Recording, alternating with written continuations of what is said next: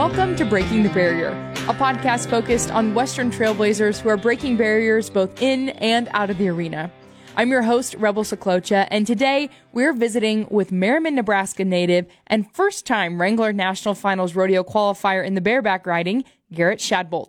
Garrett, to start, give us some background on your season and some of the pivotal rodeos that contributed to your success this year. Oh, well, thanks for having me.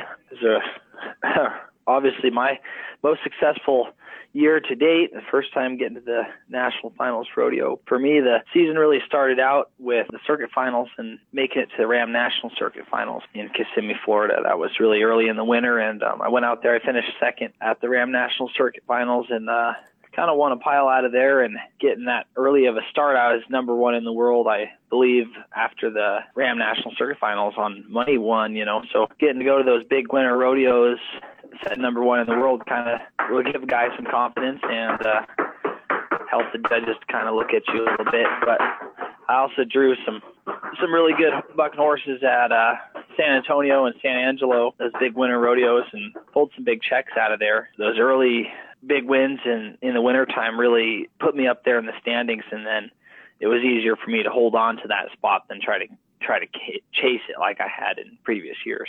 Absolutely. So to build a little bit, how does a strong start like that contribute to your confidence as you head into the summer? Oh, it's great. Half of riding rough stock or more is about your mental game and your confidence. I mean, you won't be able to ride anything if you don't believe you can ride it. Having that hot start and, being number one, number two, number five in the world is obviously makes you feel pretty confident. Makes you feel like you belong when you show up at those big rodeos. And also it was a tip to me that I had made some improvements in my riding this year over last year. And that was a big confidence boost. I've been trying to improve my riding. This is my third year riding professionally, but just horses of this caliber was new to me just a few years ago, and being able to make these big, 89, 90 point rides on some of these really strong bucking horses, something I've been struggling with a little bit, but I think my riding has improved, and that's really made a difference at those critical moments when you get that really good horse drawn at that really big rodeo. So you've been riding professionally for 3 years, but when did you start riding bareback horses, and when did you make the decision that this is something you really wanted to buckle down and pursue? I got on my first bareback horse when I believe I was a senior in high school. I got on quite a few saddle bronc horses before I ever ran my hand in the rigging, but my dad used to ride barebacks when I was growing up, and I didn't really get that early of a start at it. I wasn't really all that interested in it, honestly, growing up. Eventually, I got on some ranch broncs and thought that was pretty fun and ended up in the bareback rigging. And after I ran my hand in the bareback rigging, I kind of quit the ranch bronc riding and the saddle bronc riding pretty fast. I started riding quite a bit better in the bareback ride. I did a little bit of high school rodeo my senior year, but the spring of my senior year, I got flipped over the front on this horse and hit my face and actually broke my cheekbone in my eye socket. And that was a bit of a recovery, and I didn't get to rodeo any more high school rodeos, and I never really rodeoed in high school that seriously because of that. I think 6 weeks a day after I broke my face, I nodded on another one, and I haven't really looked back since. It wasn't until I was in college, I believe junior in college, that I got my permit, which means you can go to you can go to pro rodeos. You're not exactly a full card member, but you can go to pro rodeos. But through college, I was riding in the Nebraska State and the South Dakota State amateur associations pretty steady throughout the summers, getting on 30 or 40 head of bucking horses. And for the most part, I was riding, I had that amateur associations kind of topped out, and I was looking for a little more horsepower, really, and that's kind of what got me to get my permit and start going to those pro shows, just looking for a little more horsepower. So I want to back up and build a little bit on something you said about your high school rodeo experience. I know a lot of competitors at the high school level feel if they don't qualify for the National High School Finals or have a lot of success at the high school level, that may inhibit them from performing at the next level. What would you tell a high school competitor who maybe has this mindset, and kind of relate it back to your story? Oh, I think high school rodeo is just getting warmed up. I think that depending on where you live, your amateur circuits can be really a great place to go rodeo, to keep rodeoing.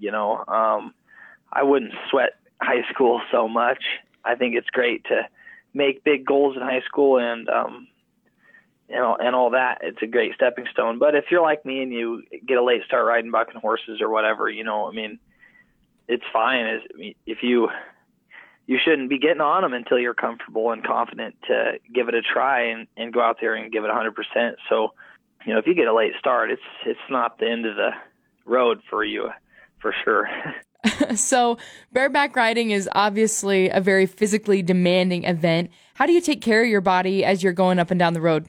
Well, going up and down the road is a little different than off season, I suppose, but mostly going up and down the road, the biggest thing is trying to eat healthy and treating your body right with getting the nutrients and stuff you need. And it's really tough to do.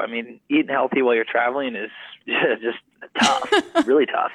Unless you want to go sit down at a fancy steakhouse or something, you better be going to Walmart and you better be buying yourself something to eat and making up some sandwiches and stuff. You start eating fast food every day and you'll be run down in no time at all. And, just your lots of stretching and warming up and more like light exercises. Usually if you're rodeoing hard, if you're staying out on the road, you're already torturing your body so much you're not really going to be trying to make gains as far as muscle-wise and stuff, just staying limbered up and treating any injuries that you have with ice and all that. In the off-season and throughout my rodeo career, I've always been a wrestler, and I think my wrestling is paid off in the form of rodeo, just a ton. And especially bareback riding, it's a really physically demanding event, and it requires you to be pretty strong and athletic. And I think all those years I spent wrestling, I wrestled through college and high school, and coming out of that, put my body into a condition where I was prepared physically to ride bucking horses at a high level,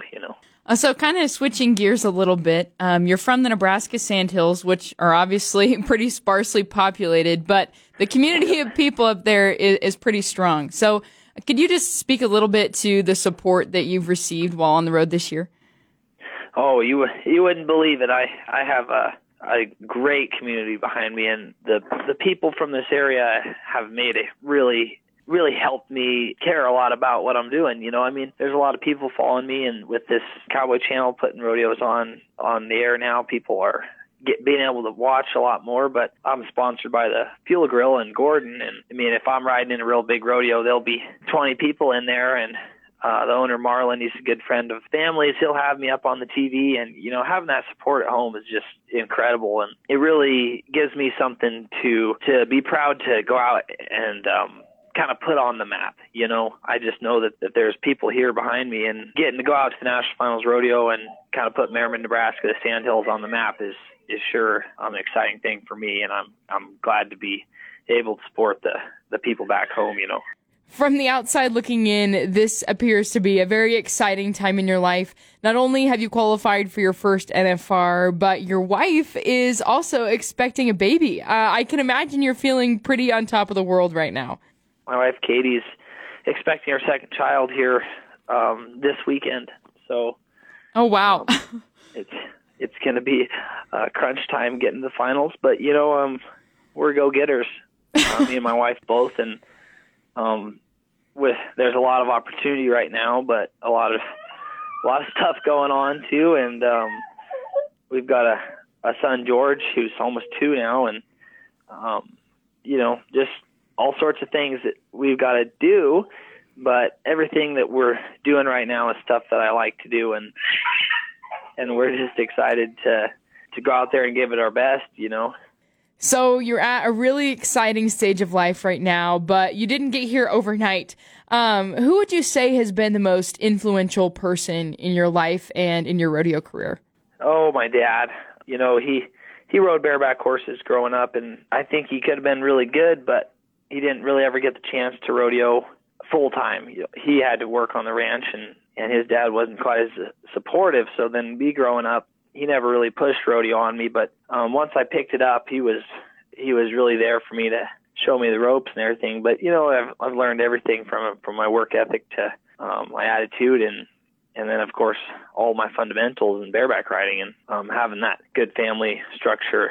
My mom and my dad have put me down the road, especially early in my career, And then my wife, Katie, has been with me since we were seniors in high school, and always having someone on your team has really made a difference in my life, and it takes a lot of people to get somebody to the national finals, to the top of the competitive sport, and the support system that I've had has just been unbelievable.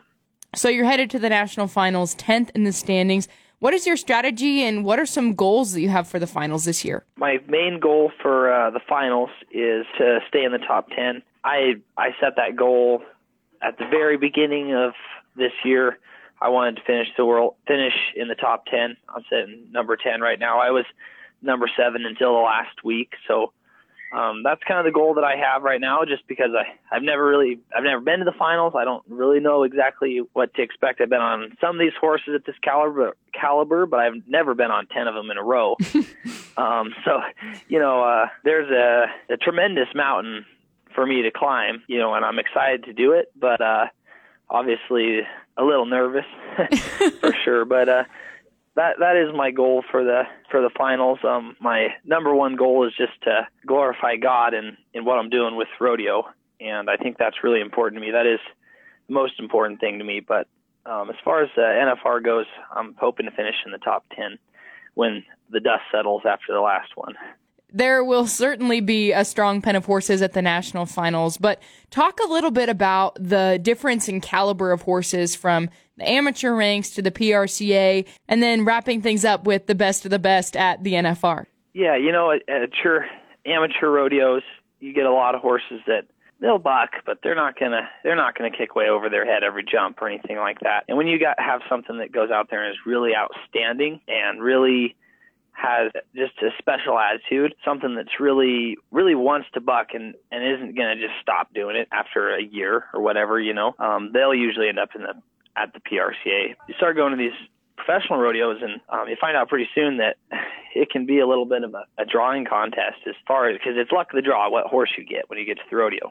And there's just some horses that the judges really score high that really just jump way up in the air, kick way over their head, and will really give a guy the power he needs to make a really good spurt ride. And there's a handful of these horses like that. And if you see one of their names next to your name when you get your call back, you know that you have a chance to go to that rodeo and win some money. These are the outstanding horses. You memorize their names and you hope to see them next to your callbacks. And then at the end of the year, and there's usually, 2, 3, 4 of these horses at every big pro rodeo, and the guys are always placing on them. And then you go to the National Finals Rodeo and you look at the list of horses we've got that were taken, and it's just every one of those horses, So anything that I draw at the National Finals Rodeo is something that I've hoped to draw at a different rodeo, if that makes sense, So they've just got the deck is stacked in your favor to make a big ride, and I'm super excited to get out there and get on some of these really, truly special horses that are just,